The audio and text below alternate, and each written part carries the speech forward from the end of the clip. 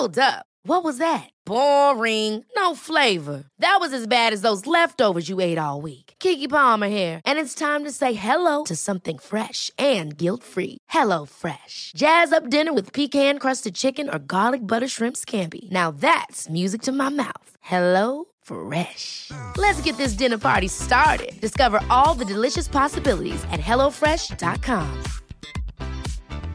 Quality sleep is essential. That's why the Sleep Number Smart Bed is designed for your ever-evolving sleep needs. Need a bed that's firmer or softer on either side? Helps you sleep at a comfortable temperature? Sleep Number Smart Beds let you individualize your comfort, so you sleep better together. J.D. Power ranks Sleep Number number 1 in customer satisfaction with mattresses purchased in-store. And now, save 50% on the Sleep Number Limited Edition Smart Bed for a limited time. For J.D. Power 2023 award information, visit jdpower.com/awards. Only at a Sleep Number store or sleepnumber.com.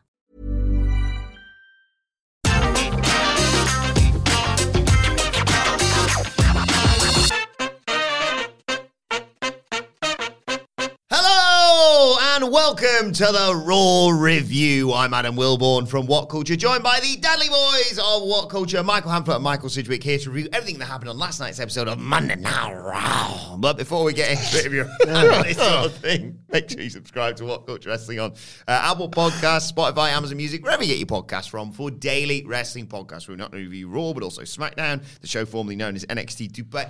AW Dynamite, AW Rampage, pay-per-views, premium live events. We have interviews, roundtable discussions, and a round of the week complete with a bloody good quiz, of course, on Wrestle Culture. As I said, they're joined by Hamflett and Sidgwick to review Monday Night Raw and a very chaotic episode. Yeah, I enjoyed this Raw because WWE did one of their favourite little cheat codes. And it took me back to a time when they thought they were doing it and nobody was buying what they were selling. Do you remember a Raw we reviewed where your big lead in Wilborn to us was, is Seth Rollins the new Stone Cold Steve Austin? And we would not take it. No, not by a million miles. But the idea is that once upon a time, Steve Austin was so over that you could drop him into about 6 different segments doing pretty much the same thing, and the fans would just because like it was a bounty on his head or something, wasn't it? And he was like paranoid, jumping everyone, attacking people with chairs. They would come up with reasons why it would happen, but it would generate noise and enthusiasm and excitement because it was an overact. They were trying it with Seth Rollins, who was not an overact, and that's how it came across on television. They did it here with Double Line, who are an overact, and as a result, it did energise, I thought, this show. There were lulls, there were a couple of disappointments, but on the whole, the decision to have the Bloodline dominate this thing, I think, was for the betterment of the broadcast. I didn't have a bad time with this. I couldn't tell whether it was just too cheap, far too cheap, and out of character for the Bloodline, who don't really portray like active antagonist, like dickhead bullies. This felt a little bit out of character, but if I'm applying my headcanon generously, maybe the idea of the spectre of John Cena, like trying to like be the biggest star, is just flapped Roman, and he's like, no. Rattled, isn't it? Rattled. He's rattled. I like it when Roman gets rattled as well, because they earn him being rattled, because he's otherwise so unbelievably like unflappable and cool. Despite the alliteration, because I know it's not something you're a fan of, Roman Reigns rattled. That's not your thing, is it? Yeah, I didn't do it on purpose because only dickheads do alliteration on purpose. We all know this. Half-wit, half-cut hacks. Yes. Yeah. What about your new one from SmackDown? Oh, Jesus Christ. They did that thing where, like, and I lived this life in 2005, but Sammy's dressing up was his regular clothes T-shirt and blazer. And I did the blazer with a T-shirt in indie clubs in 2005 and looked terrible for it. But in 2022, there's just no place for it, is there? No, not at all. I was referencing it something different, actually. That. Okay, well, that too. Bo Dallas's Poison Chalice. Oh, yeah, the Poison Chalice of Bo Dallas. When it happens, I'll bury it. I couldn't tell if it was out of character. Obviously, it was cheap and desperate, and we got one of the worst Raw ratings for well over a year last week. So let's do something. Let's get Roman on the show. Let's suggest that he might come into it later. Did he say he wasn't there? No. Clearly pre-taped. Yeah. It was weird that as well because, they never advertised that he was going to be in person, but it was very clearly done from the same set they were at with SmackDown last Friday. So it's like, well, if you watched, he's not getting out of that chair. It was a bit Bit cheap, that. So I think it was cheap because I didn't say that. And also the idea of, we're going to be in every segment. It's the one really over thing on the show. So, of course, it was all over this show in response to the rating drawn by last week's show. So I get it. It's absolutely fine. It's what you do. I'm not going to sit here and go, they shouldn't want a better rating. They should. They should get more stuff over. Yeah. Explain to me who some of these characters are. An idiot. But regardless, I would have had more time for it had they not... Because the heels showed ass in the end. They were complete dickheads. They showed ass. They got what was coming to them, which sets up further splinters within the bloodline. Okay? I would have had more time for it had the Usos losing would have resonated as a big shock.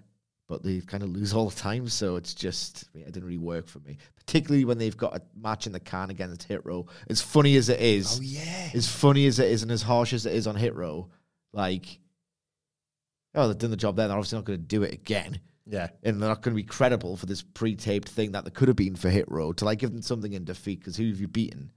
You've got like Kevin Owens working his way through. Like he's beaten Jimmy, he's beaten Jay now in this idea as well. He's earned his way back to Roman Reigns 2 years later and all that sort of stuff. But there's an order. This is a hierarchy, and Hit Row are way down. You can't even see. I like that. them. Had a lot of time for that. That's quite funny. That sideways burial. Yeah, the Usos. I remember, and again, I'm going to draw the AW comparison. I don't give a toss. When the Young Bucks lost to Eddie and Penta, it was like, whoa. I didn't expect them to not really an established tag team. It was the right time to do it, but that felt like an event. And preceding All Out 2021, it was like, we have to do the cage because these arseholes are getting away with it and winning every single time, in great matches as well. It's time to bring this to a close. It didn't really feel like a giant slaying or a big shock that resonated. But, it was tactically pretty good. I really enjoyed this Raw. It was, sort of Attitude Era-esque, but also in the fact I was like... Attitude Era light. Yeah. One might say.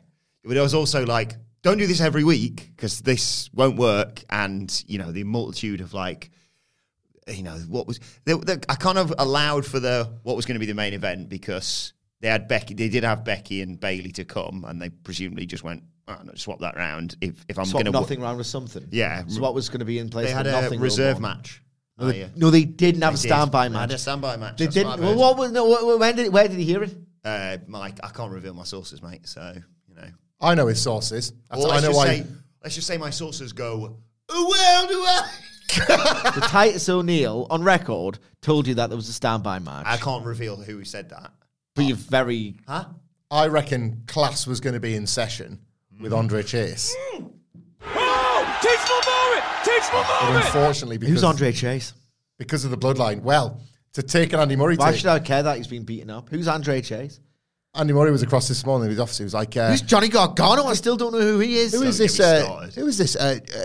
Juwan Chainer? They keep mentioning on this graphic because Roman Reigns seems pretty rattled by him. But I'm going to need some more information on who this guy is if I'm going to care about this match. Where are those people today? Yeah. Where are those people? Who's this? I've heard he's got a past, but I need more. I need something clearer. He literally hasn't wrestled this year. Yeah, who can it be? But I had a load of fun because it was Bloodline were all over this show. I particularly liked the bit where they attacked Elias and said, well, this is going to be a solo performance. And then Solo twatted him with his own guitar. Sami Zayn. Simple stuff, innit? Sometimes. Yeah, simple things, please, simple minds. Yeah. Sami Zayn finding that funny in their little selfie videos is good. I also love laughing along with it. I love the awkwardness of right, we're going to do, you're filming yourselves. Clearly they're not. Clearly they've put their hand underneath a proper camera. Didn't see anything like that in the MJF CM Punk feud, did you? So maybe that was the best story of the year. It was like, they were like, oh yeah, we're filming ourselves. And then at the end of the thing, it's like, right, let's pretend Jimmy's now putting the phone in his pocket. And they basically I can only imagine a cameraman just going, are we off? Huh? Are we off yet? That's basically what happened. Absolutely pathetic. I hate it now. I had a load of fun. So the show opened with Paul Heyman welcoming us to Monday Night Raw. All the belts on him. So if you just tuned in for the first time, you've got Paul Heyman's doing well for himself.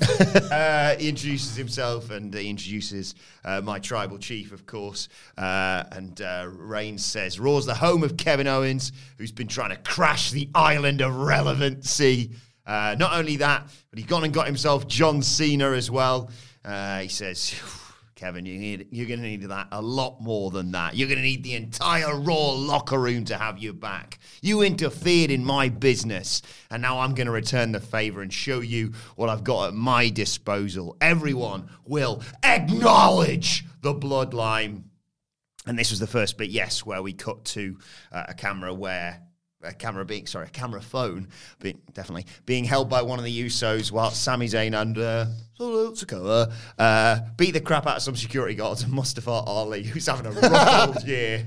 I think he gets Samoan Spike to close it off, and they say, right, good work, boys. Let's go get the rest of them. And then we got the first match. It was the Street Profits versus the Judgment Day, represented here by Finn Balor and Damian Priest. Dominic would have wrestled, considering he's the best member of the Judgment Day, but unfortunately he still had that eye issue from last week. More on that in a bit. Get well seen, Dominic. But as this match is starting off, yes, they cut backstage, and now they're fighting Andre Chase, star of NXT. NXT preview coming your way a little bit later on today. They did say he was going to work on main event, apparently. I liked that. I honestly didn't mind it. On main event now, I don't watch it. I'm not going to be one of them weirdos that pretends they do. They're bringing in like NXT people most weeks at this point. Yeah. I did tune in for the Von Wagner week. I'll turn in for the stars. Do you know what we're getting this week? Not that, like I say, not we're going to watch it, but Mustafa Ali versus Axiom. Right. That'd be a banger. I might try and make some time for that, actually. That But they're doing this every week, and they're seeing this main event as this bridge from NXT to the main roster. So I quite like that detail was dropped. It was Corey Graves, wasn't it? Yeah. It was like, oh, we got him for main event this week. It's just, it's not quite the, who the hell's this bloody Andre Chase? I need the information fed to me. But I like the idea that the wider WWE universe is sort of making sense in that respect. Like, you can't expect... Von Wagner was there that week. He broke up the Brock Lesnar fight, didn't he? He got some FaceTime with Brock. Yeah. Like, I like the idea that there's now going to be these people that, if you never watch on Tuesdays, it doesn't really matter, but that's who these people are, like, lingering around the scene, and one might get a call up one week. Yeah, I find it confusing. If you're not one of our I'm really confused by it all. If you're not one of our American listeners and you're unaware of the situation, the hierarchy now apparently goes Yale, Dartmouth, and Chase U is third, apparently. We're a Harvard. Harvard below Chase U. Okay, yeah. So that happens early on in the match, and then I think we go to a break, and we come back. Dawkins is running wild. He's been sensational since the Street Profits have returned. Cleans house, but Priest gets him south of heaven chokeslam. Ford comes in with a beautiful frog splash to break all this up. And then Balor drop kicks Ford into the corner.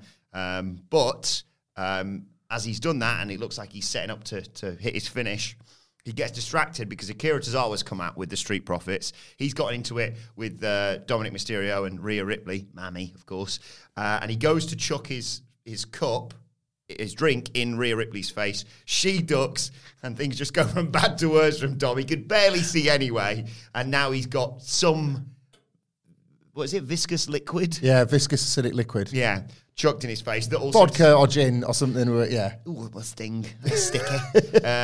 So he sells it brilliantly, as only Dominic Mysterio can, and Ford gets rolled up by... Balor gets rolled up by Montez Ford for the win, and they hightail it out of there. So I thought this was a superb little match, actually, and not in that way where those WWE ones just happen. I did genuinely enjoy it. I'm really enjoying having the Street Profits back.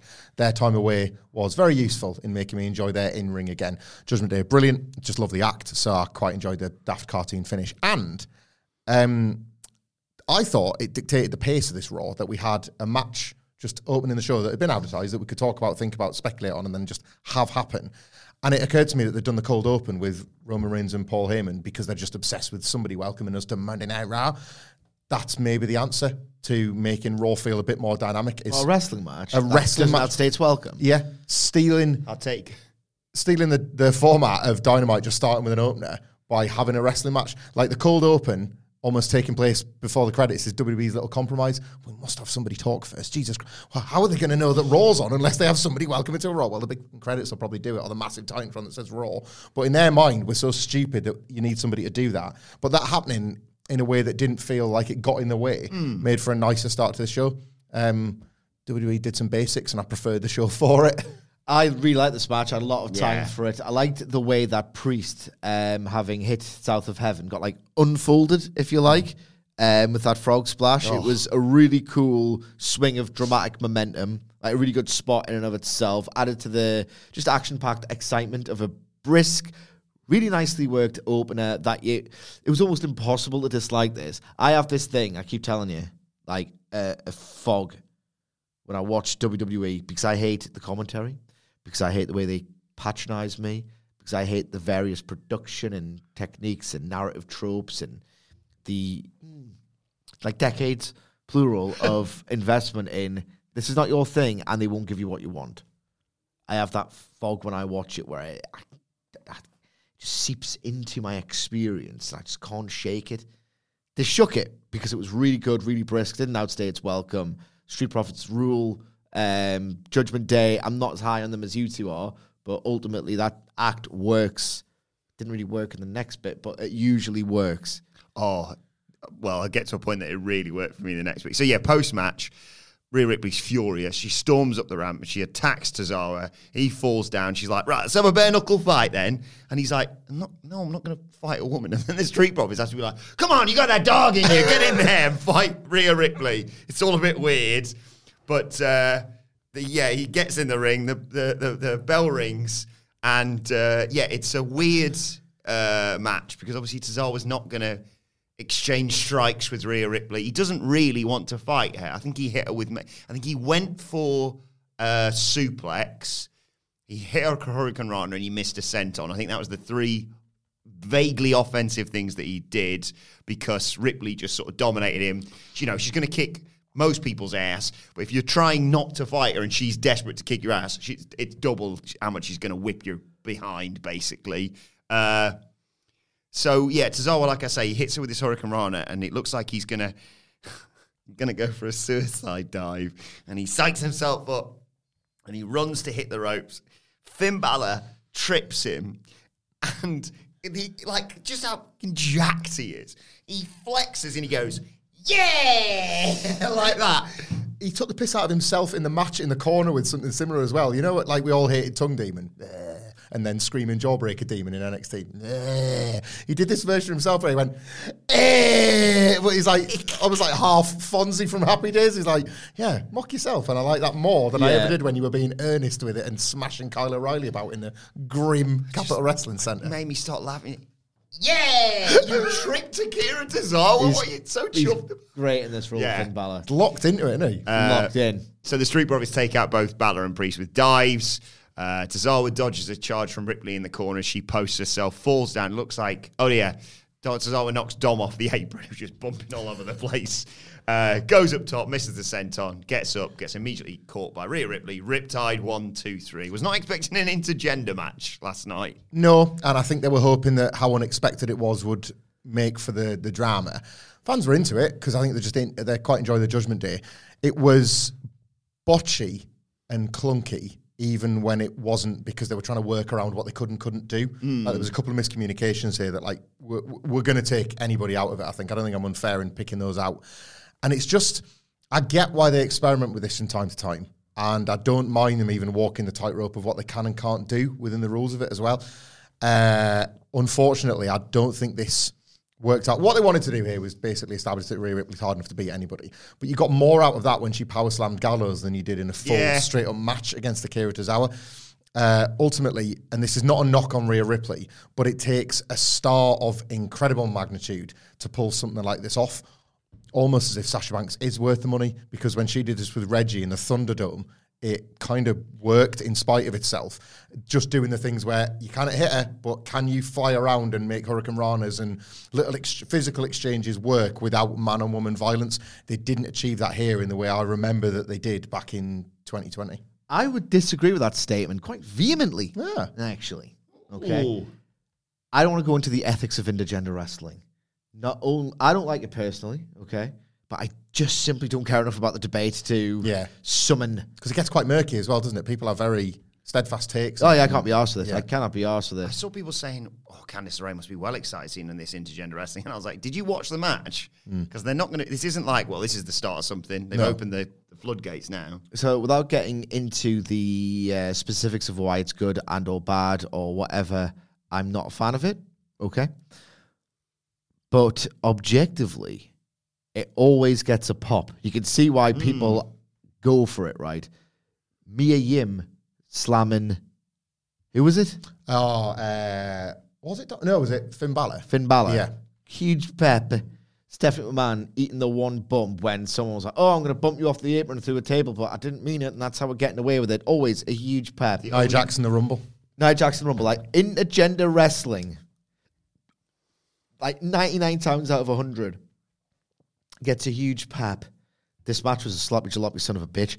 Like, there was It was sloppy. there were moments where I was like, what is doing? This has completely gone off the tracks. And it's weird because Akira Tozawa, like, you can do comedy, not funny stuff. I'm saying comedy, like nominal comedy. And Rhea Ripley rules. So I was surprised that this was such a failure in and of itself, because it's such a, I think it's a failsafe personally, intergender wrestling. It always gets a pop. Or I've rarely does it not, in my experience anyway, even if I personally am inclined not to give that much of a toss about it. There's an odd old school quality to it, because they tease out not a lot happening, and then a tiny thing happens and it gets a massive response. Yeah, it's like an old guy working a scissors. headlock or something. He leans on that, like, give them less and achieve more. Yeah. So, but this must have been a complete monumental failure, because they didn't even do that. Then again, this crowd was probably particularly bad, even by the WWE Des standards. Moines, Iowa is where they were last night. And didn't have enough or a lot of time for this as a result. But guess what? Even though he's losing it in agenda wrestling matches and he's clearly the butt of the joke still, thank God he's not in a ninja costume. Like, you've taken the costume off him, but he's still a joke character. Wacky, yeah. So let's... Yeah, that's like fair. Like, I like that they're giving Rhea Ripley this like committed a push, but does she beat Montez Ford in a similar Of athletic course she contest? doesn't. I don't think so. Tozawa's still a joke character. Yeah. Whether he's in a ninja costume or not. Postman Pierce is furious. He's having a nightmare of a night. Backstage, leaving a voicemail for Paul Heyman. Kathy Kelly wants to ask about what's going on with the Bloodline, and also Bobby Lashley, who got fired and then unfired, as you pointed out on the preview yesterday. This show WWE doesn't get anywhere near enough daggers for how crap it is. Carry on. He said, I want to keep it private, but we... Speaking of daggers, how crap it is. Carry on. TikTok. Pierce wanted to keep their matter private, but said that he met at the HQ and that Lashley's going to be back soon. What? Just suspend him then. Like, at least it's not... Can't even respect them for the ratings grab, because they just kind of said the day after on social media, yeah, he's not fired. Well, just suspend him, for fuck's sake. Absolutely pathetic. If you're going to do a hollow ratings grab, commit to it. MVP wants a word, but then... Oh my God, the hair business. Yeah, that's exactly oh my what God, I thought. I want the hair business to reform me. Kids in Nando's were the first people I thought about when I saw that. Why? So you can watch them work Apollo Crews for literally every single week for 3 months. Hey. Remember that time they inexplicably turned babyface for a week to beat Retribution? They looked great in suits. That was it. Yeah. It's the most superficial thing of all I liked it time. when they hired that cameraman, specifically to take photos after they won belts or something. Screenshot on main event next week of Cedric Alexander and Shelton Benjamin passing each other in a corridor. MVP getting around. Will actually getting his job back? Think about it. Imagine, right, you know, when you were like, when DVD market was still really strong, and there were these like bio DVDs, and you have like this career of Mankind and Chris Jericho and The Rock and Austin and Ric Flair and the Four Horsemen and, you know, the rise and fall of ECW and all this great stuff that's actually great. Three discs. That Three third discs disc was just matches, wasn't it? That third disc was just matches of all these great like classics from these legendary superstars, and people need to calm down with their adjectives, with their word use and their word choice, and their being discerning tastes. Because imagine what that her business thing would look like. They'd have to share the label with Apollo Crews, because it'd be his 3 disc set as well. I know. That'd just be like, oh, same set, actually. Someone runs in and says... That cage match thing, I remember you highlighted that. And it must have been something like 13 entries in a row where they shared the same cage match entry The way 2020 and 2021. 2022, right? If you look at the cage match of Apollo Crews and the Hurt Business, it's just a page. Just a page. And I described it as a house show that took place in one venue in front of no fans. That was like the house show loop when you see cage match. Yeah. He was working him all the time. House shows. That's what it looks like, except there were no house shows. Because it was every week. The lonely loop. Balls deep in the worst bit of the pandemic. Someone goes, Mr. Pierce, there's been another attack backstage, and we turn up and see Shelton Benjamin, Cedric Alexander, and Dolph Ziggler Let's fire the bloodline then. being checked. Or fire them, then a day later say they're not fired and then just say, they've gone away for a while for their infractions. No, because when people come in and destroy stuff, they get offered WWE contracts. Remember Retribution? Come on. There's canon here. We're now Raw exclusive superstars. We're committed to the red brand from Survivor Series. And anyway, Kathy Kelly's there and she's like, oh, my bloody neck. She says, oh, Dolph, what happened? He went, bloody bloodline, that's what's happened. Didn't he look pathetic here? Oh. Damn bloodline. Do something about it then. Didn't do a single thing afterwards. Probably just get out of here for the night. Well, my work here is done. You didn't do anything, Dolph. Didn't I? I'm going to have to tell some jokes. There were 20,000 people in the venue. No, 20,000.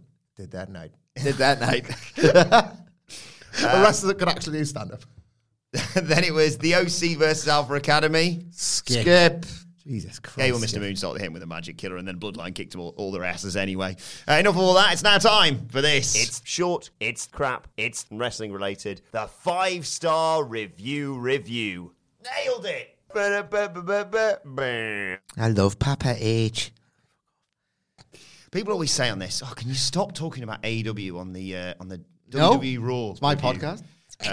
Well, here we go. This week's 5-star review is brought to you by Gio Ocon 357. If you want to suggest something short, crap, and wrestling related for us to review instead of something on Monday Night Raw, then you can do so by either leaving us a 5-star review on Apple Podcasts or screenshotting your 5-star review from Spotify. Yeah, we need the proof. And then What would one of the Papa H lads order from Nando's? I don't really go to Nando's. No. Sucks, Nando's. It's just chicken, isn't it? Yeah. It's just Overpriced. The kids like it because it's like it makes them feel like they're in a pub. It's always like gangs I'd of just like rather take them to a pub. So Yeah. so I'm going to have to like that magic 2 pints. bring back underage drinking. Is that what was? We're not taking that official I'm not stance, drink, but I'm like. not- Have my kids drink? What are you talking about? No, I'm saying when I was younger, it was great. Yeah. Like getting served before you were old enough to get served was the best. It was the drinks best. were never better than when you weren't supposed to be getting them. you ever That's have what got the- me into Guinness because I thought it made me seem like more of an adult. Do you ever have the lad who'd have the like shandy ice cream from the Mr. Whippy? Bloody pissed here, lads. Cider lolly. My mum ran a pub, so I used to ask her for advice. I was like, how can you tell someone's like underage by what they ask for? Do you have to specify what beer it is? Oh, Because okay. it looks like they've studied it. Yeah. So if you just like a pint of lager, I said, well, I'm not like a regular. So I'm the Bladen Rugby Club, 17 years old. Have a pint of lager, please. Which one? I was like, Foster's. Why, Cronenberg 1664, of course, barkeep. You know, as well, when you get older, when you're sort of like our age now, I guess, you say, how could you tell that they were underage? Well, because you could tell. You could tell, you just aye. see kids in pubs and you're like, your kids. You see uni students these days, right? And you're like, Jesus Christ, I cannot remember being that age. Yeah, they're children, aren't they? Yeah, they're children. It's bad enough when you're like, he's going out with a 16-year-old. Yeah. It's like, what? Yeah. Nonce. You see students and you think, I can't believe I was ever that age. They look so young. And you felt like you were an adult by that age as well, didn't you? You feel like you've learned from watching other old men at the pub, and you think, can I have a little taster of the Carling, please? Oh, that's a good drop, that, yeah. I'll have a pint and a half, actually. Just to wet my whistle. Do you know what my strategy used to be? I was 6'3", I was 17. That was his strategy. Yeah, it was stand in the middle of my group of friends as we walked into a bar. So it's just big ginger bean pole in the middle of lads, and they go, you, Tall guy. you, where's your ID? And I go, oh, you'll never guess. I've bloody forgot it. But my mate here, who's got facial hair and clearly looks old enough, he's got ID. And they'd go, I haven't asked you for ID. And I go, touche. And now I'm going home. Good night, everyone. My strategy was being old enough to exist in a time where the bars would just serve underage kids before they would get fined out the ass. Yeah. Like there was those bars that you knew you could go to. Yeah. And in Scarborough, like our Weatherspoons, when we were 16, they did not care. Like now, I don't think kids would stand a chance in the Weathers. They'd be the first Couldn't ones they to do the be thing out. on the app now? Oh, I guess so, yeah. Just slink in, find a table, and and hope that the person bring the drinks over. I'll have a bowl of peas and 6 Guinnesses. My strategy, it's quite smart, this. We would always hit just the ones next to the student unions.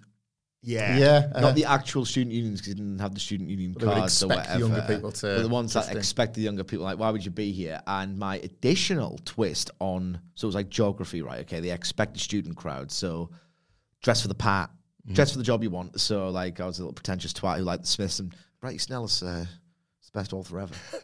Actually, I was leave us alone. I was 17. It's all right. I was a Nick Hornby guy. I would just look like an undergraduate when I was in sixth form, and just like blazers. Go to Bar Oz next to Newcastle Uni. I was a Goose in the Garden guy. Goose as well, yeah. The Goose. Just loudly say, time's the lectures this afternoon again? School classes. I'll tell you a story about this undergraduate impression that I once did, and it backfired in my face. So anyway, what were we talking about? Oh, yeah. Drinking. Leave us a 5-star review. Yeah. You can email me them as well if you do this. If you do it via Spotify, adam.wilborn@whatculture.com. But Gio Ocon 357 left us a review on Apple Podcasts. Drink responsibly. Yes. Thank you.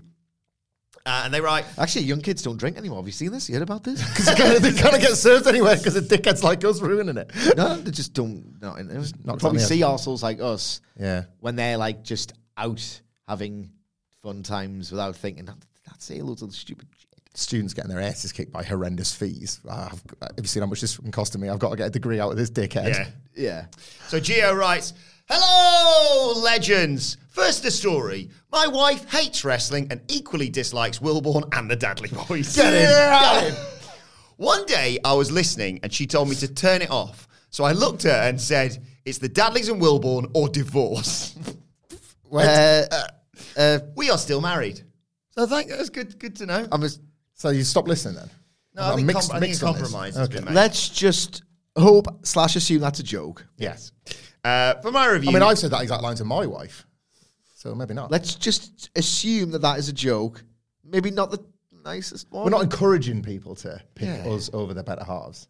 But we're not. No. They don't have any leverage. For my review I posted a while ago, the review I wanted was the US title voting poll segment on SmackDown. As a first-generation Mexican-American and as a participant in the voting, I was disgusted by the segment and stopped watching WWE for years.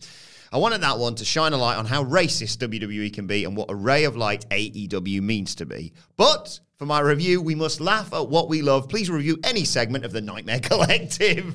So we chose the arrival of Luther joining the Nightmare Collective. Bit of a role reversal here. Sidgwick, what was going on here on the anniversary episode of Dynamite? So what's happened is that either, they've plotted this little arc or they've reverse engineered a way out of it because it was so pathetic. So AEW starts and it You've never mentioned 2020, early 2020 pre-pandemic AEW. Did you like it as an era? I love getting banded up because I do it the same. So sometimes when it comes back to me, I've got to take it in the same faith. This is the one bad thing about it. So what happens is that it never really worked out on screen for Brandy Rose once, except it actually did, and I'm going to get to it. So it starts out, the arc of Brandy Rhodes, who I maintain in the right role is great. I'm going to get to that. So AEW starts out, and they do the Road to Double or Nothing, and there's invisible camera segments. And Chris Jericho is feuding with authority figure Cody Rhodes, and it's like, what he's doing, lads? This is not what I want at all. The promos were strong enough, the buzz and the goodwill surrounding this new major upstart was so strong that the YouTube stuff was like, oh, well, Cody Rhodes has cut these great promos. Let's just concentrate on that. Yeah. There's a lot of rubbish that people at the time were like worrying omens. Like, thank you, Chris Jericho was funny, but it was light, wasn't it? Yes. It was like humorous because he's good at that. But they were doing invisible shtick, camera stuff, and they did this thing where ahead of the three-way, that was turned into a four-way at Double or Nothing. Brandy Rhodes, again, via invisible camera segments that any of the women could have just watched on YouTube for free at the push of a button. Brandy Rhodes is going, Britt Baker, you're my choice to win. Nyla Rose, you're my choice to win. Kylie Ray, you're my choice to win. And then I think they might have all realized, hang on, is she saying the same things? And it was just like, oh, God, what the... It was like a weird meta, I'm going to be Stephanie McMahon, but I'll sell for you. No, just do a women's division without an authority figure. That's what I want to do. And that's eventually what they did. Then they did Brandy Rhodes struggles with her mental health. But actually, it's a ruse to turn heel. That was terrible. That was terrible. Yeah. A lot of it was terrible, honestly. And then, as a valet, a completely underserviced role in professional wrestling to this day, she was phenomenal when Sean Spears hit Cody Rhodes in the back of the head when he was aiming for the forehead and all that blood splattered out. She cut a promo on the road to All Out 2019, and it was fantastic. She put over the gravity of what Shorten Spears had done. She vowed revenge on behalf of Cody, who was too injured to cut the promo himself. It was unbelievable. Amazing, That was she was so good as this earnest baby face, but she just wanted to play the heel. But she miscast herself. So Dynamite premiere. Sammy Guevara throws Brandy in the way of Cody's dive to the outside. Brandy careens into the barricade. She's never the same since. And then you just see this vignette after Full Gear, the Full Gear before December 18, Dynamite. Oh boy. You see this vignette where like she's trying to sort of summon Awesome Kong, and it's all a bit spooky and arm-dram, and you're thinking, okay, look, Awesome Kong rules. So I don't like the introduction, but the character will be good. And then you realize, oh, fuck, she's thrashed. She's like, her back is cooked. She can't do this anymore. So they decide to do the Nightmare Collective, which maximizes Awesome Kong as a heater.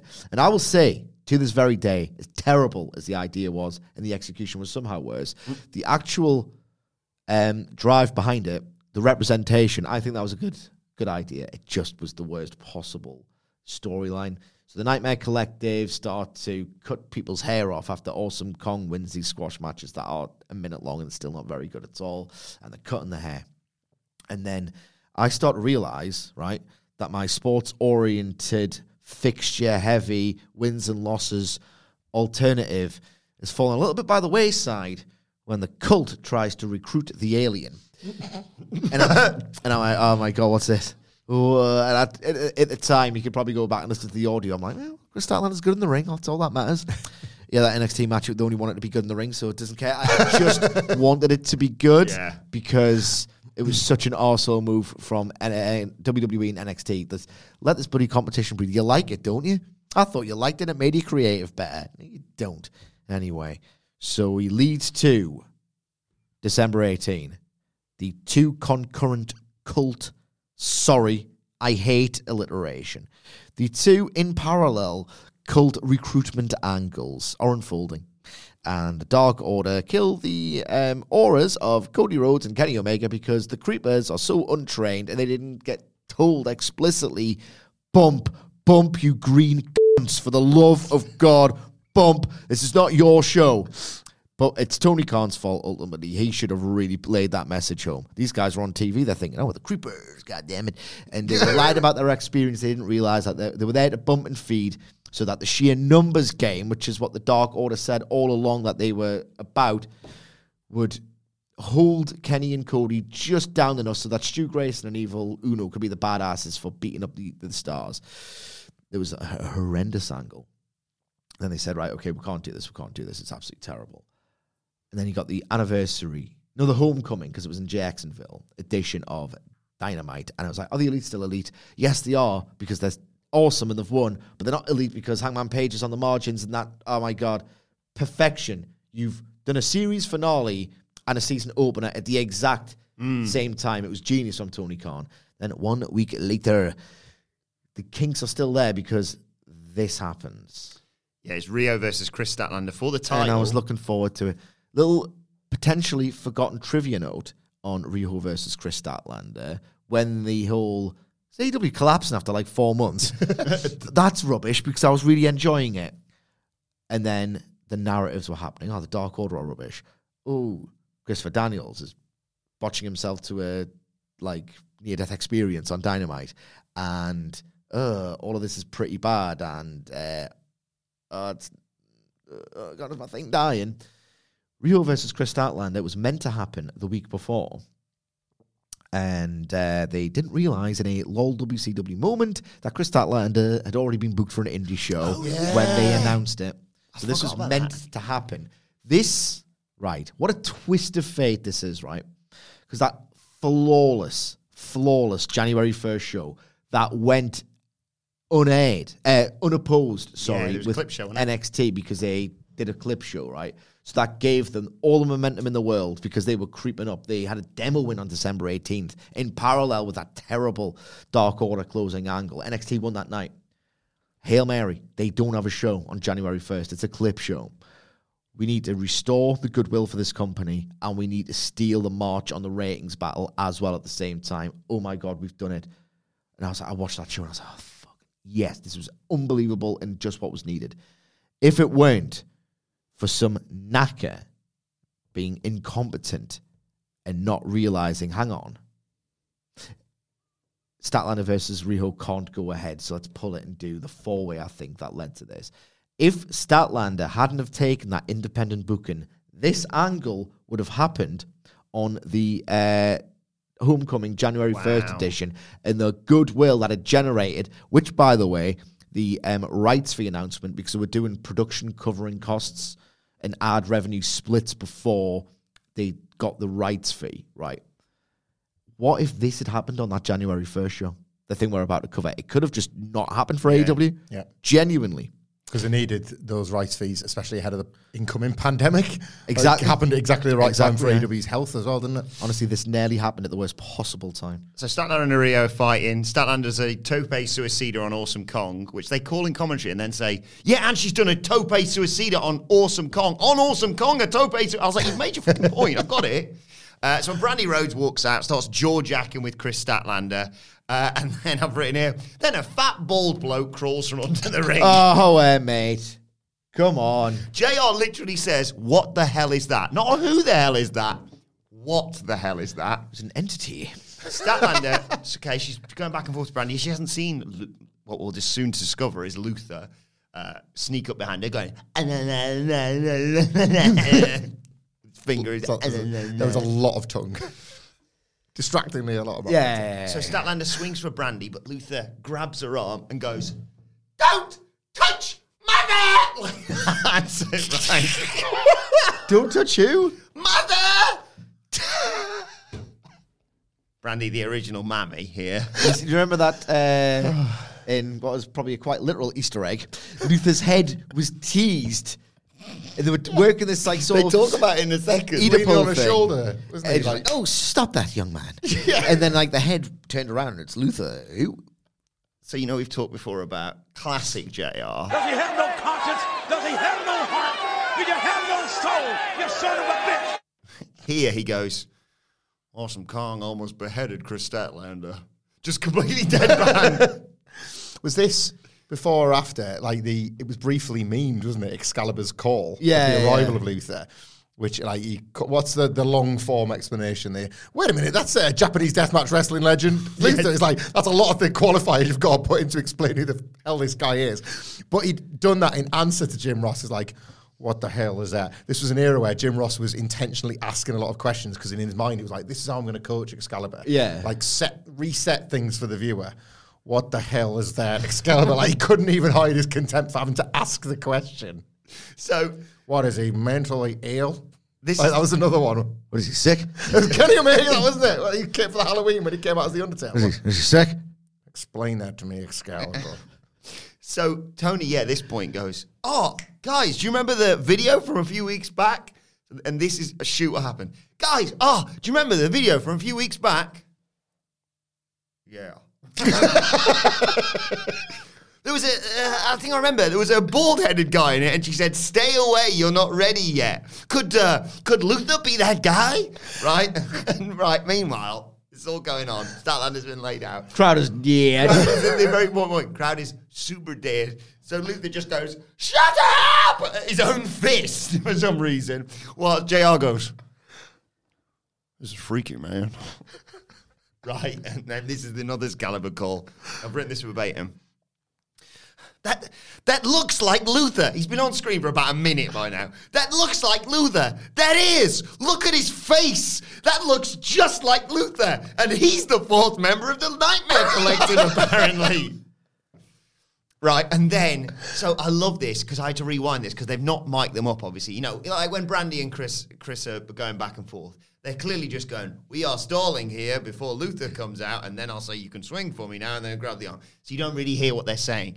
You don't really hear what Brandy's saying here, but I'm 98% convinced I've got it here because they sort of cut between, Riho recovering and Mel walking around and all this, right? I reckon Brandy says to Luther here whilst he's right. She goes, I'll swear. She goes, you see her over there? Points at Riho. We want her to win. And that's the only bit I got from it. Because they're trying to make Chris Statlander feel a little bit down on luck and ostracized from society. Don't go on the Dark Order.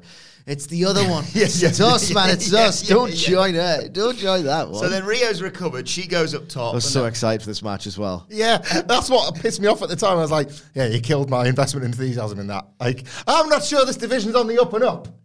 So Rio goes up top and they're like, there you go, killer.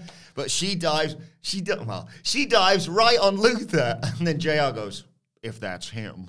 Is it or isn't it? For Christ's sake! The match just then continues. Mel jumps up on the apron, and then the most, it was awful, the finish as well. Because Mel jumps up on the apron, the referee goes, oh, bloody hell, what are you doing over here? Statlander gets Rio in like a tombstone position, completely fine. You know, Rio's, 98 pounds or whatever she is, right? Gets her in tombstone position. Rio doesn't even wiggle her legs, and Statlander just goes, I'm just going to walk over to the rope where Kong is, and you'll never guess what. Kong trips her up. And Jim goes, wait a minute. Kong just helped Riho retain the title. They've been doing it for 5 minutes, Jim. What have you been watching? Honestly, unbelievable scenes. Terrible, terrible, terrible. And thank God that it happened on this show, not the January 1st, because on the January 1st, we're like, right, okay, we've got an Exalted One for the Dark Leader, which everyone's like, ooh, mystery, look at that, as opposed to, don't remember that, think of the mystery. So there was like a tacit acknowledgement of, it sucked. Yeah. It absolutely sucked. I think they might have even done like a pre-tape where it was like, who's the weak one? Who's the weak one? The Exalted One will not be happy with him. So it's like, right, they've acknowledged that the punches were terrible and there's a new sort of mystery twist and people can do their Easter eggs and think about who it might be. Is it going to be Matt Hardy? Thankfully it wasn't. Because did they put like an acrostic of like, this is the start of all those teasers. Like, my attack today. I was like, and it just started going all the way was down. the first red herring because after they said, who's the weak one? Get rid of him. Yes, Exalted One. Oh, this is an Exalted One. That sounds better than what we've seen. And what was delightful. So it was like they did the first tease. It was like, oh Christ, at least there's going to be a star attached to it. Didn't they have Raven in the crowd as well? Yeah. So this is all over the coming weeks. It was really well done. Really, really well done. Yeah. But the point I'm making is that because on January 1st, it already established that, they're getting rid of the Dark Order, or they're completely revamping it. Oh, good. That means they're listening. The fact that this happened on January 8th, 2020, it was like, well, get rid of this as well. This will not stand, but I'm happy because if I say get rid of this and about hundreds of thousands of people did, then it was like, all right, okay, well, I can trust them now. Right, get rid. This is the one last thing that you need to get rid of, and I can now actually enjoy AEW again. And oh my God, everyone did. I just love as well how, like, we take the piss out of Chris Jericho even after the air he's had on this podcast because he invites it. You can imagine the room. Post-December 18, right, we need 2020 to go a lot better than 2019, guys. I'm sorry, we had the creative committee. I'm going to disband it. Obviously, I want your ideas. I want your creative. Come with me for the skeletal framework of what your angles are going to do. But it's your angles that I want your ideas for. You can't book anything else on the show. It's mine. I'm taking all of it. I'm sorry. I still want to collab your ideas and your storylines, but I'm in charge of everyone's career and everyone's story from this point forward. Right, okay. With that in mind, still interested in your ideas. So give me them. You're still in the room. We're still going to meet like this. I've got the final say. Give me some of that bubbly. What you got? I've got the final say, but I still want your ideas. Hit me. How do we rescue the Nightmare Collective? Up pipes, Chris Jericho. My best friend, he and I were one of the last to actually be the last foreigners in New Japan and in Japan and FMW. Me and Luther were kind of the last guys. Who's Luther? He's the original Death Dealer. All right, okay, well, he's my top star, and I want him to lose the drop title to Moxley, so I'm going to have to appease him. Yeah, Christ, what have I got myself in for? He is Luther. He is... Oh, God. I know this is a penny to me, but I still resent this. He has $150,000, Luther. Jim Ross gets pelters now, right, for some shoddy commentary.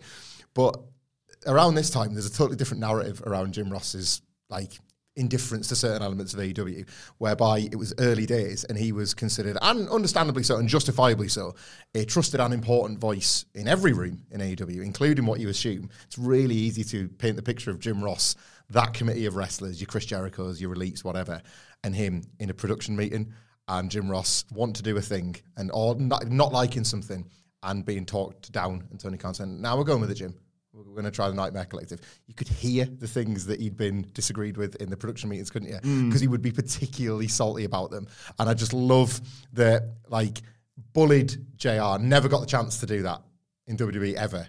And there was a little bit of his sort of like... This is bad booking. Yeah, like, this is bad booking being a perfect example of him being like, well, I couldn't slag him off on me over here, but I'm going to treat myself here.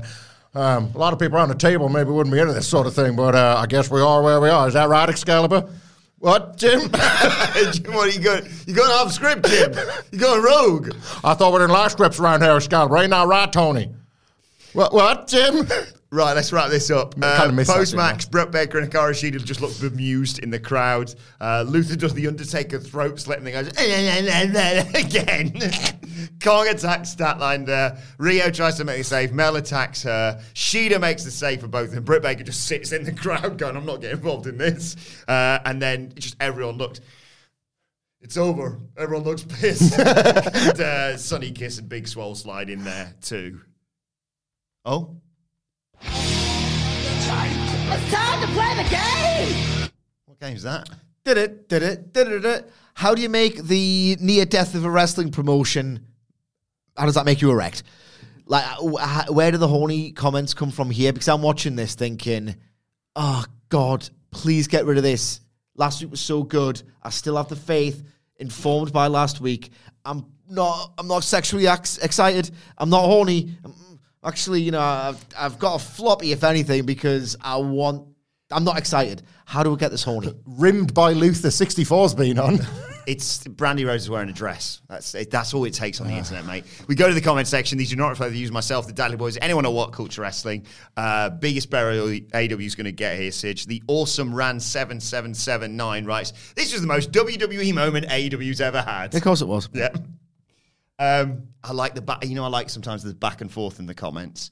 Seth freaking Rollins 9889. I don't think it's actually him. Right, I'm going to be honest. I had no idea who that was. But hey, we learn something new every day. And someone else replies, no one knew who Luther was. But then Billy Ruth comes in and goes, well, no one knew who John Cena, Edge, or Orton were before when they debuted. So not quite the same. Not quite. Right. Everybody ever debuted once. So that's the justification for Luther. Yeah. Because every wrestler has debuted. You can't criticise it then. Yeah. That's right. It's time to play the game! Fill in the blank.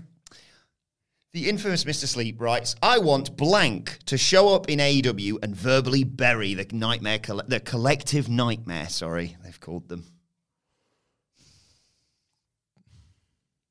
Mordecai. No. See, I was thinking gothy but funny, Gangrel, like wackier goth, you know? You're both close. Ricky Gervais. God. Jack Whitehall was bad enough. We don't need other terrible British comics invading AEW. Bobadicious, don't worry, writes, Nightmare Collective. It's a nightmare, all right. More like Nightmare Collective. I love it, because it's so close, I'm going to do another swear word, right? Sidgwick on Twitter again, putting over Diner What do I reply, guys? I'll give him that, that's good. What do I reply, guys? Used to call it Diner Right, we get to the horny section. That's great. I don't know if I use myself, Dad, was anywhere at What Culture Wrestling. I'm interested here. How do you do it? Danderman302 just writes, excuse me while I remove the drool from my mouth. And maybe he's been doing for too long, so he just apologised in the comment section. Sean writes, I wish I could take Brandy to my formal event for ballroom dancing. Oh, God. Oh, God. No. Hold it. You just need to save that for Angel171, who writes, My dearest Brandy, you are what dreams are made of. You are divinely beautiful. Whether you have rollers and no makeup or are standing on your head, it doesn't matter. You are wonderful, my movie star. Standing on your head. You're so fit, you'd be fit standing on your head. I'd shag you upside down, love. The Gemblers rolls are worst, aren't they? They're like, my ladies. I'd rather have an absolute mutant. Yeah. Rollers in your hair. Just one cock on a body. Right. Dog with 2 dicks. All right, ready? It's time to play the game! Did it. Guess the emoji at the end of this sentence. Is it an aubergine? No, right. So Claude writes. Eggplant. Claude writes. It's like it does look at this. It's purple, man, you dick. New England eggplants. Claude writes. I'd eat it like a watermelon. Right. I don't know what it is. What? Is it her ass? I assume so. There's a watermelon emoji, but what is the other emoji? So there's a watermelon. What's the other emoji? And it's not a mouth. Watermelon and The peach. Peach, okay. that's a good idea. Hey, the bicep. We go again.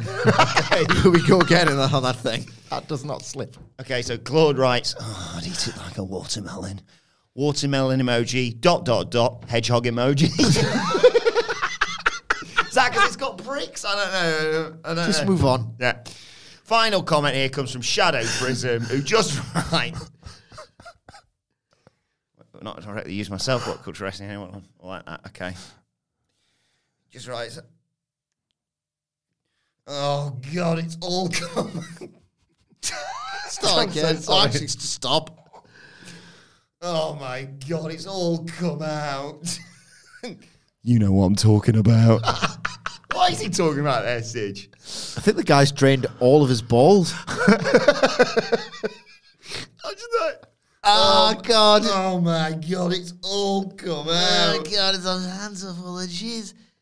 And now my keyboard is. Because I had to type Because I typed it immediately afterwards.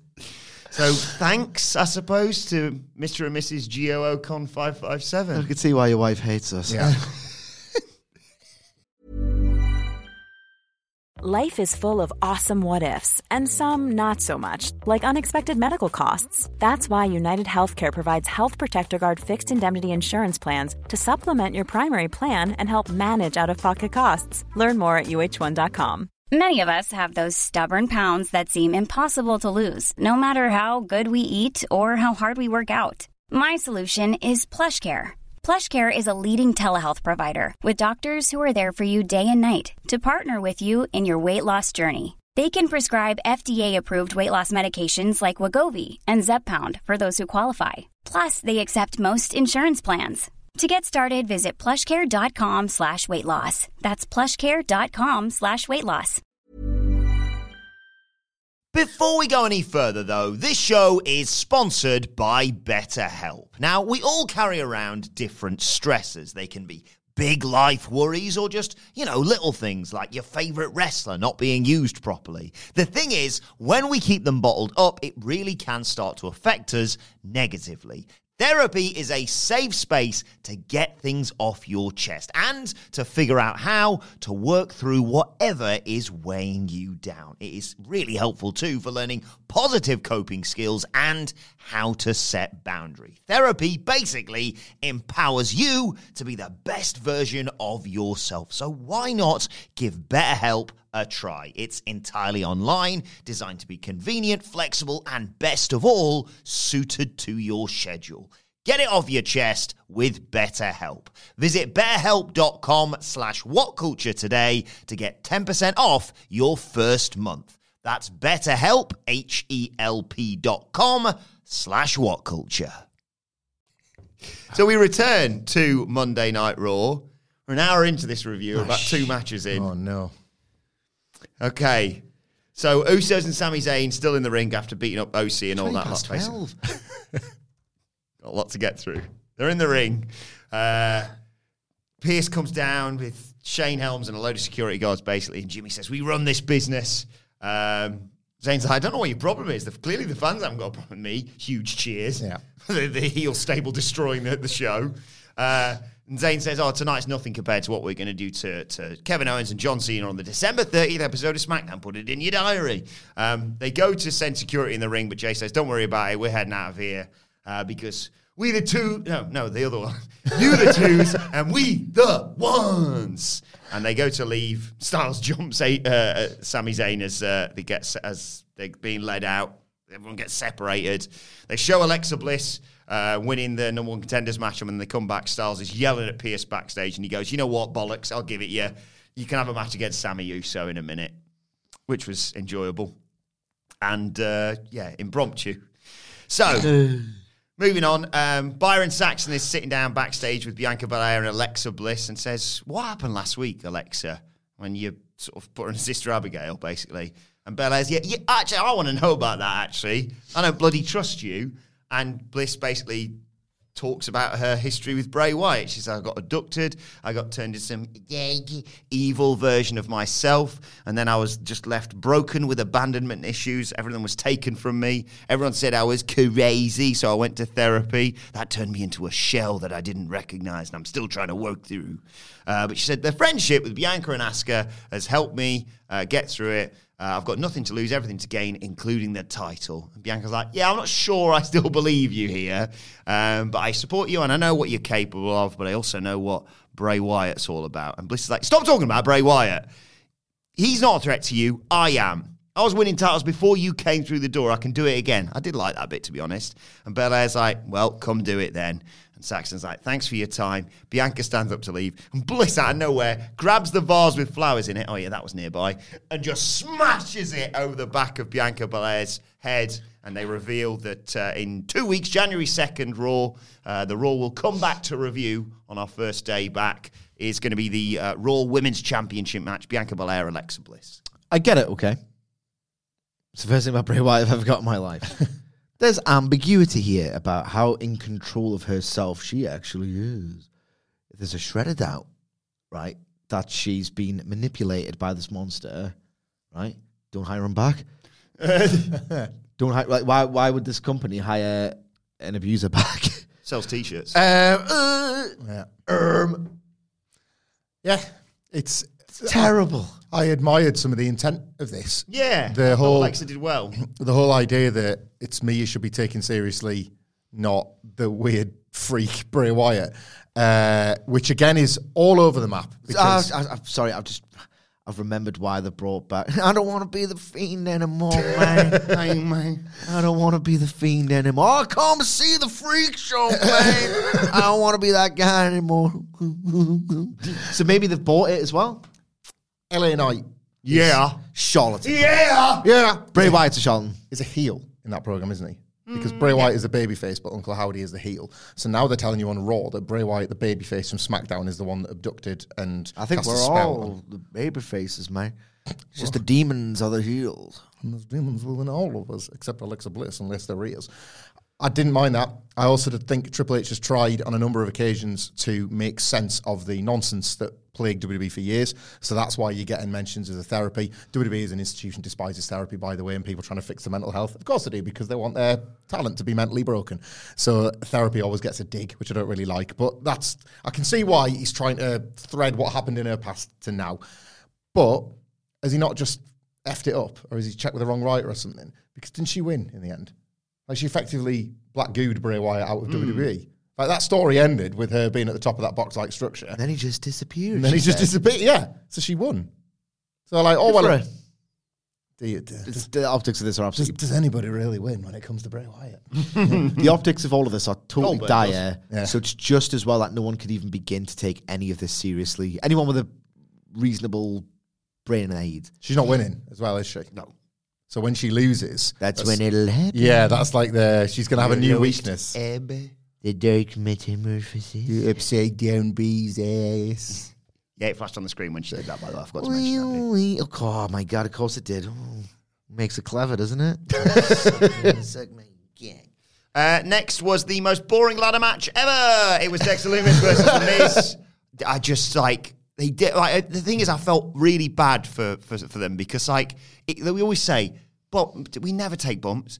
Taking bumps must suck in just normal circumstances. When you got metal and ladders and falls from great heights, no one cared. We didn't care. We heard it on the preview yesterday. I described it as Shinsuke Nakamura-esque in terms of how phoned in it was. We're just like, here's what you've got coming up. There's your menu. Anyway, but we didn't see it coming, I suppose. There was a superplex off a ladder early on. Loomis drops the ladder, and it just misses Miz. He's fallen into the corner. And Miz is like, you, and then he gets in his tiny balls, which was quite funny, actually. Did you hear, like, and I feel like at this point there must be plants. There was like 5 people in this otherwise dead crowd. Tiny balls. Tiny balls. You know what I'm going to do? I'm going to put over Corey Graves at the end of this. Remind me to do that. Ooh. But the nature of how pathetic it was. Highlighted how terrible all of this was. They battle on the top rope. Ladder falls. They get hung up on battle on the top of the ladder. And they get hung up on the top rope.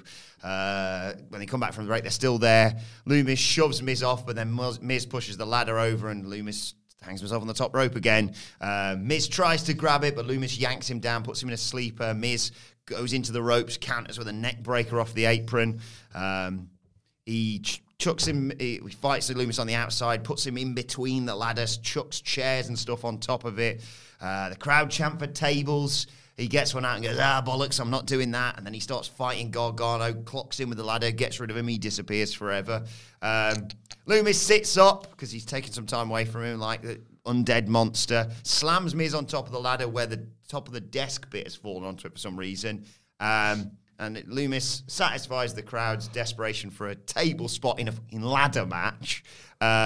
Puts Miz on there, leg drops off the ladder, but Miz is rolled out of the way and Loomis just bursts through the table.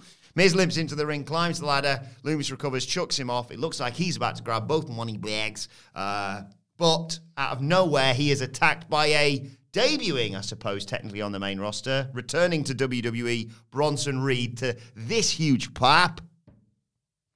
And then Reed's, no reaction. I like Bronson Reed, man. He splashes Loomis, helps Miz climb the ladder, and Miz pulls the best face I've ever seen him pull, celebrating with all the money bags and his new monster accomplice. You know the cliche, the irresistible force meets the immovable object. This was a match between an immovable object, the object of which was to climb up another immovable object. This was, Jesus Christ, this was so boring. I'll tell you one thing, though. My complete disdain and numbness towards ladder matches made me a little bit in admiration of the spot where the ladder just landed right next to Miz. Yeah. His tiny balls. And then there was a decent bit of interplay on commentary where they went, it's a little bit too short. It was just an insufficient length away. So they did a better job of the tiny balls thing than they've ever done. So that was fair enough. But at the same time, they registered that the weapon should be built as a weapon again. In this match, out of all the freaking good, great ladder matches you've seen, did an all right job, I thought. And then it just got really boring. And no one cares about Bronson Reed. AEW fans know more about, or are more receptive to, ROH and New Japan Professional Wrestling than WWE fans are about WWE NXT. Yeah. The WWE main roster crowd is an animal unto itself, right? That I cannot, and it's a big part of my job, begin to articulate what it is they even think they want. And they don't care about NXT, I'll tell you that much. The evidence is rife. So maybe Papa H should have learned that, hang on, no one gives a toss about these guys. It's embarrassing for this dude that he's getting no pop. Like, don't do the surprise debuts. It works for AEW, right? It doesn't work for WWE, evidently. So you have to do it a different way because your crowd is kind of willfully ignorant at this point of the stars that they were told. Because you spent 40 years telling them to stay willfully ignorant as well. Like, you know what by it is? Rule, wasn't it? You know never watch the wrestling. You know what it is? You stupid fucking big nose. You know what it fucking is, right? You arsehole. I'm going to tweet this as well. It's going to do really well. Maybe, you arsehole, you thick moron. Maybe if you didn't change narratives like the wind and say things to the effect of, Tony Khan, AEW, he just beat out developmental. Big deal, huh? Big deal, huh? Well, maybe if you call it developmental and treat it like crap to get a point across, when you debut fucking talent from developmental, maybe if you don't say that shit, which is a complete fucking lie, they might give a toss. about a Bronson Reed. So why don't you sing me gang? Merry Christmas. Filthy animal. AEW. I'm so sorry, Wilborn. It's fine. This is already going long. AEW fans would have given Bronson Reed a bigger reaction because they saw tweet him right now. They saw him wrestling Okada in New Japan. Yeah, Jonah. Like, they would have given him a bigger pop than this WWE crowd did. Like if this was Dynamite. It's a clap crowd as well. Yeah. I have nothing else to add on this drab, terrible match other than to say that the last time I saw Johnny Gargano get an arse kicking like this, he was literally being written out of the company 12 months ago when Grayson Waller did it. Like, how have we got here? 12 months after he leaves NXT and presumably WWE because a Vince McMahon company is never going to book him right. Yeah. And then he becomes this, he gets half a year off for the first 6 months of his kid's life. So he's nailed it. Johnny Gargano has won the game. And then he sits out long enough that he spots that AEW are bringing in too many people, so he will just fall through the cracks. And his guy has taken over in WWE. It couldn't have gone any better for him. And we are 12 months later, and he's in a worse spot than he was when Grayson Waller was kicking his ass in NXT. Because at least, like Triple H, I appreciate that Triple H listens to this podcast, but don't be fooled by it, right? You brought all these NXT people back thinking, well, the guys at What Culture talked about it every week. So that people could listen to us instead of watching it. Don't misplace those listeners for viewers because they never ever were. It was us three and nobody else. If he wants to comp us tickets to every week, we'll go be like, oh, we know him. Yeah. But we're the only three that do. Like Gargano was left laying in the crowd and was never heard from again. One ladder shot.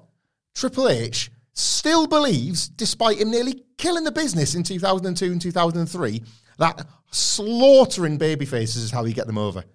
Like, slaughtering them. Mustafa Ali will at some point get pushed 3 months from now, and people like us will be told by idiots, see, should have just been patient, should have just watched the story play out, let it play out, all that sort of stuff. It's happening again with Johnny Gargano. I cannot believe, I'm pretty sure they're killing him so that at the point at which he's at rock bottom, Tommaso Ciampa sails back in as his White Knight and lifts him back up and DIY are off and rolling. You didn't need to do this first. No. You did not need to kill him to this degree so that Ciampa has to resuscitate him. Just have him already be over. And we're like, you know that thing we already like? Now we like it even more. Like, he does this. He's got this habit because he used to wrestle like that and he believes that's the way. I got to bury you 8 foot deep. Because then when you put that hand through the soil and you claw your way out, they're going to pop louder for you than ever before. No, it never happened. No. Rob Van Dam never recovered. Kane sucked anyway, but he never recovered. Booker T never recovered, and on and on and on and on it went. But he's booking the same way he wrestled in that reign of terror. Sami Zayn versus AJ Styles was next. That was a load of fun, actually. Styles beat up Zayn initially. Zayn tripped him off the ropes. Styles comes back, hits a rack bomb for 2 following a break. Goes for this Styles clash. Zayn blocks it, hits a big boot and a nice brain buster for a 2 count. That looked good. Yeah. Styles hits some strikes back, eats a boot by Zayn. Pele kick. They drop a message to the GOAT. Messi gets mentioned here. Zayn counters a reverse DDT and suplexes Styles into the turnbuckles. Styles blocks a haluva kick, puts him in a calf crusher, but Zayn just gets to the ropes for a rope break even. Sikoa makes rope break. So Sikoa makes his way down through the crowd. He looks like a monster. Sikoa, I love him. That allows Zayn to put Styles to get him with a schoolboy. Styles fights him off, though, sets up for the phenomenal forearm. Instead, though, decides to attack Sikoa before he can do the same to him. Zayn tries to help, but Styles fights him off, sends him back into the ring. The ref's checking on Styles, and Sikoa nails Styles with his Samoan spike, rolls him back in, and Zayn wins with a Blue Thunder Bomb. I love it when the few occasions he wins with that, because he earns that because of all the times he doesn't. Sami Zayn wasn't just picking his spots when he was working silly jackass matches and the like to cheat and beat the WWE system. I think we're at the point now, and I've thought this for a little while, where yes, he's not the El Generico of 10, 12 years ago, because it was 10, 12 years ago. It's okay to age. But he did keep enough in the tank that when a big storyline comes around that requires him to still be a great wrestler, he can be. This is not a one-off now. He's having several great matches in line with this push that is going to require him to be a narratively great wrestler too. When he teamed up with Kevin Owens as a babyface, when he has to fight Roman Reigns, whatever it is, you've got to buy him as a wrestler. And we're seeing this slow climb back up to Sami Zayn being a very, very credible pro wrestler. Well, yes, he's winning with the help of the bloodline, but you see him within the body of the match that the Zayn that you remember can still go. And it's important that he can, because if he was still faking it in ring, it wouldn't feel as earned when the babyface turn occurs. So I'm enjoying this to watch how Sami Zayn is just like going through the gears as a pro wrestler. There's something left in the tank for when he needs it most. Absolutely. When Roman Reigns versus Sami Zayn happens, I would like to preview it because I've got a great spot for that match. This was really quite good, I thought. Other than the finish, like, sick we hadn't done anything yet. I understand that they have to differentiate it from the whole leg sweep and all the rest of it, all the other things that the seconds do on the outside, but this was a bad alternative for me. I'm just so happy he won with a blue Thunderbomb. Get him 100 more attempted pinfalls out of that now. Clearly works. And post-match, pissed off Postman Pierce comes out and screams at him to leave, and Zayn is loving it. The announced next week is the absolute best of WWE in 2022. And that in 2 weeks, it will be Austin Theory defending the US title against Seth Rollins. Speaking of which,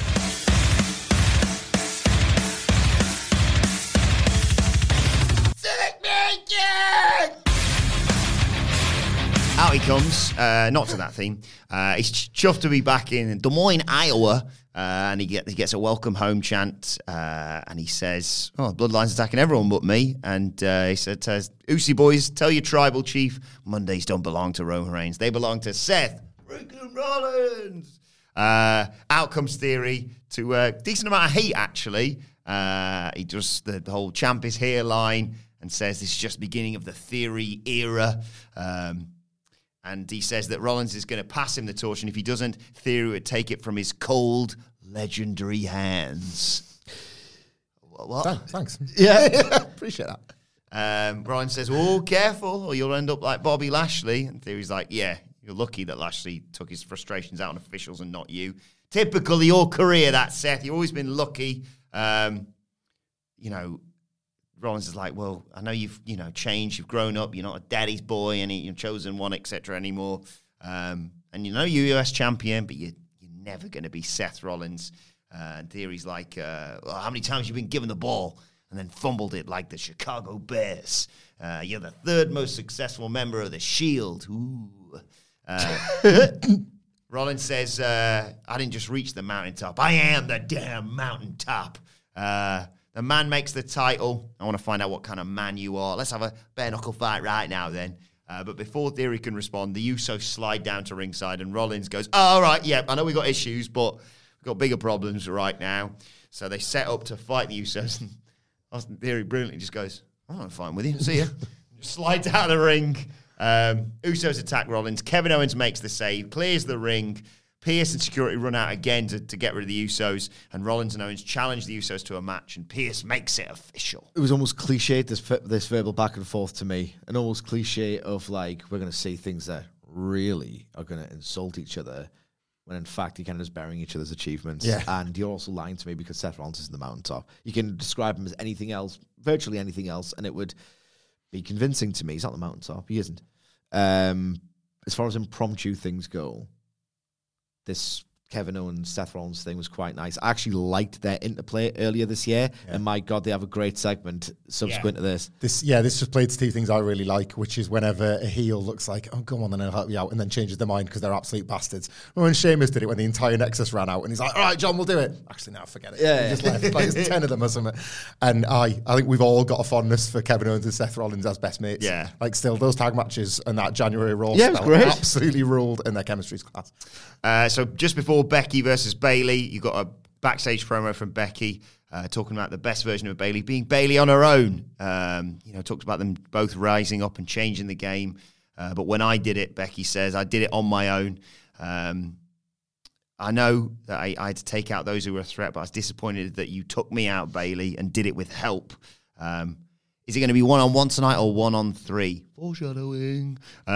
Win or lose, I'm going to die by my sword. But Bayley, can you say the same? I thought it was a nice little down the camera thing, this. I thought this was interesting foreshadowing for this Bayley babyface turn. We're all desperately forecasting. It wasn't going to be, it was obviously foreshadowing for the result of the match, but it did feel like this would be the sort of thing where Becky Lynch is such a star that even her opponents are supposed to listen to her and to take a word and to think about it a bit more. So this felt like a little bit of seed planting for the day that Damage Katarl does eventually implode, I thought.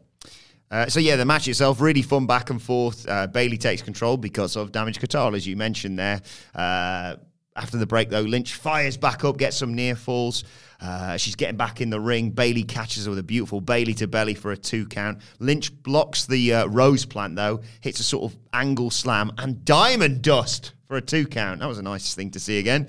Bayley goes for a cover with her feet on the ropes, but the ref catches her. Lynch goes for a manhandle slam, but Dakota Kai and Io Sky pull Bayley out of the ring.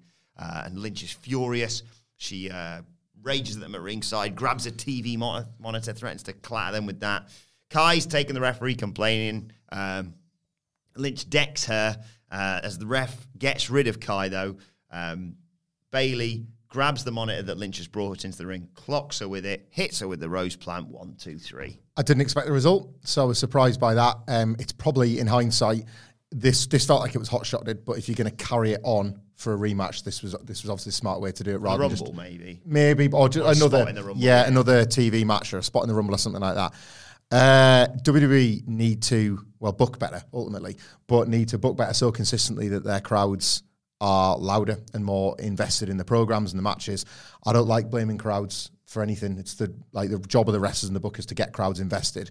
But I was rooting for this match far more than the people in the building were, and it's becoming a frustrating, willing it, aren't you? Frustrating thing for me as a viewer, where it's a thing that I like, where I think it's objectively good, and the wrestlers are doing the best possible job they can do with the material, and yet the crowd are just not interested. I don't want to lean on just blaming the fans. I thought the story wasn't yet ready for this match, so I sensed it would go like this and it would play out like this. This was a better match than the reaction it got, but I just don't want to blame the audience for that. Yeah, people aren't into the Bayley heel character whatsoever. I think that's been absolutely evident since SummerSlam. And the take in late 2019, early 2020 is that, Jesus Christ, every single town that AEW visits is a hot wrestling town. That's not true. It's just a really hot product. The other end of that extreme, there's no such thing as a cold wrestling country. And that's what WWE is kind of playing in front of these days. And it's weird. Like, again, we've just said there's a million things you can do. You can stop miscasting your really talented wrestlers and actually have them be the baby faces that they can be. You can build matches. You can do better booking to build interest in matches. They just get away with that logo.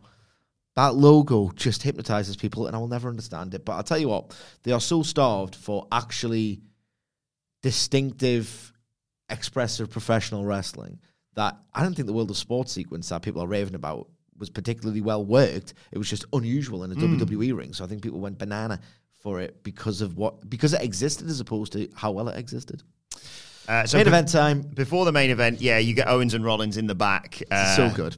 And they talk about what a great team they were in the past. And Rollins like, why did we stop? I can't remember. And Owens, as he did with the lights, is like, I remember. You tried to steal my WrestleMania thing with Stone Cold Steve Austin, you prick. And I was like, you sure about that? And I was like, yeah, I'm 98% sure that's what happened. And I was like, well, there's a 2% chance you're wrong. Kevin Owens went, no, I was just saying that to make you feel better. That was 100% the truth. And he says, doesn't matter, look, it's all moot tonight. We've got a common goal, let's take out the Usos. And Rollins is happy and he laughed and left. And Owens is like, still got that laugh, huh? Brilliant. I love Kevin Owens so much. And it was time for Kevin Owens and Seth Rollins versus Jimmy and Jey Uso. Usos take control before we go to a break early on. Regular thing that happens this. Heels take control 2 minutes into the match. We go to a break. Come back. Rollins starts making a fiery comeback. Hits both Usos with a flying crossbody. Owens comes in. Hits Jimmy with a frog splash for 2. Jey nails Rollins with a super kick, though. And Jimmy gets his knees up on a swanton from Owens. Down comes Solo Sikoa again at ringside. But Gallows and Anderson this time jump in for what happened earlier on. Jey hits him with a dive. Rollins hits a dive of his own. Rollins avoids a charge by Solo Sikoa, who nails the ring post. Rollins takes out Jey with a stomp, but as he's recovering against the barricade, Theory runs down from the crowd and clocks him with the US title. So it's down to Kevin Owens and Jimmy. They battle on the ropes. Jimmy hits a super kick for a near fall, but then Owens blocks another super kick, hits one of his own, pop-up powerbomb, 1, 2, 3. Post-match, Owens celebrates. Zayn slides in. You think, is he going to attack him? But Owens turns around, and there's a nice stare down before Zayn tucks his tail between his legs and leaves with the rest of the bloodline. All-action main event featuring mostly all the most over characters on the show, so sort of a perfect WWE television main event. I think it was a tremendous compliment, considering what we've just been talking about with the Bayley-Becky match, a tremendous compliment to the work of Kevin Owens and Seth Rollins as babyfaces in this match, and the Kevin Owens character arc in general at the moment, that the fans did cheer when earlier on the Bloodline were decking all the losers on the roster, and they were like, the fans want to see this, Postman Pierce. And then by the end, they were booing Sami Zayn and cheering Kevin Owens. The alignments were right by the end, and it tells you that come the Royal Rumble match between Owens and Reigns or whatever, however all this plays out, the alignments will be right on the night there as well. Fans are invested in all of this, but are invested in all the right ways too, and I just think that's a credit to the wrestlers involved. And the booking a bit, I suppose. This is fun. I don't know if I agree with the result necessarily, but I can let this one play out. I can actually let the Bloodline play out. Top dollar looking on thinking, they're weak. We weak. got them on Friday. We got them. Last Friday. Yeah. Right, let us know your thoughts on Monday Night Raw on Twitter at WhatCultureWWE. Well, actually, you can follow all three of us. You can follow Michael Hamflett at Michael Hamflett. You can follow Michael Sidgwick at M. Sidgwick. Follow me at Adam Wilborn. Follow us all at WhatCultureWWE. As I said, make sure you subscribe to What Culture Wrestling, wherever you get your podcasts from, for daily wrestling podcasts. We're going to have the NXT preview coming your way, of course, a little bit later on today. And you can still submit your 5-star reviews for the new year, just like Mr. and Mrs. Gio Ocon 357 did on either Apple Podcasts or on Spotify. Just screenshot your 5-star rating. We need the proof. Obviously. And then email it to me, adam.wilborn at whatculture.com. But for now, this has been the Raw Review. My thanks to the Dudley Boys. Thank you for joining us, and we will see you soon.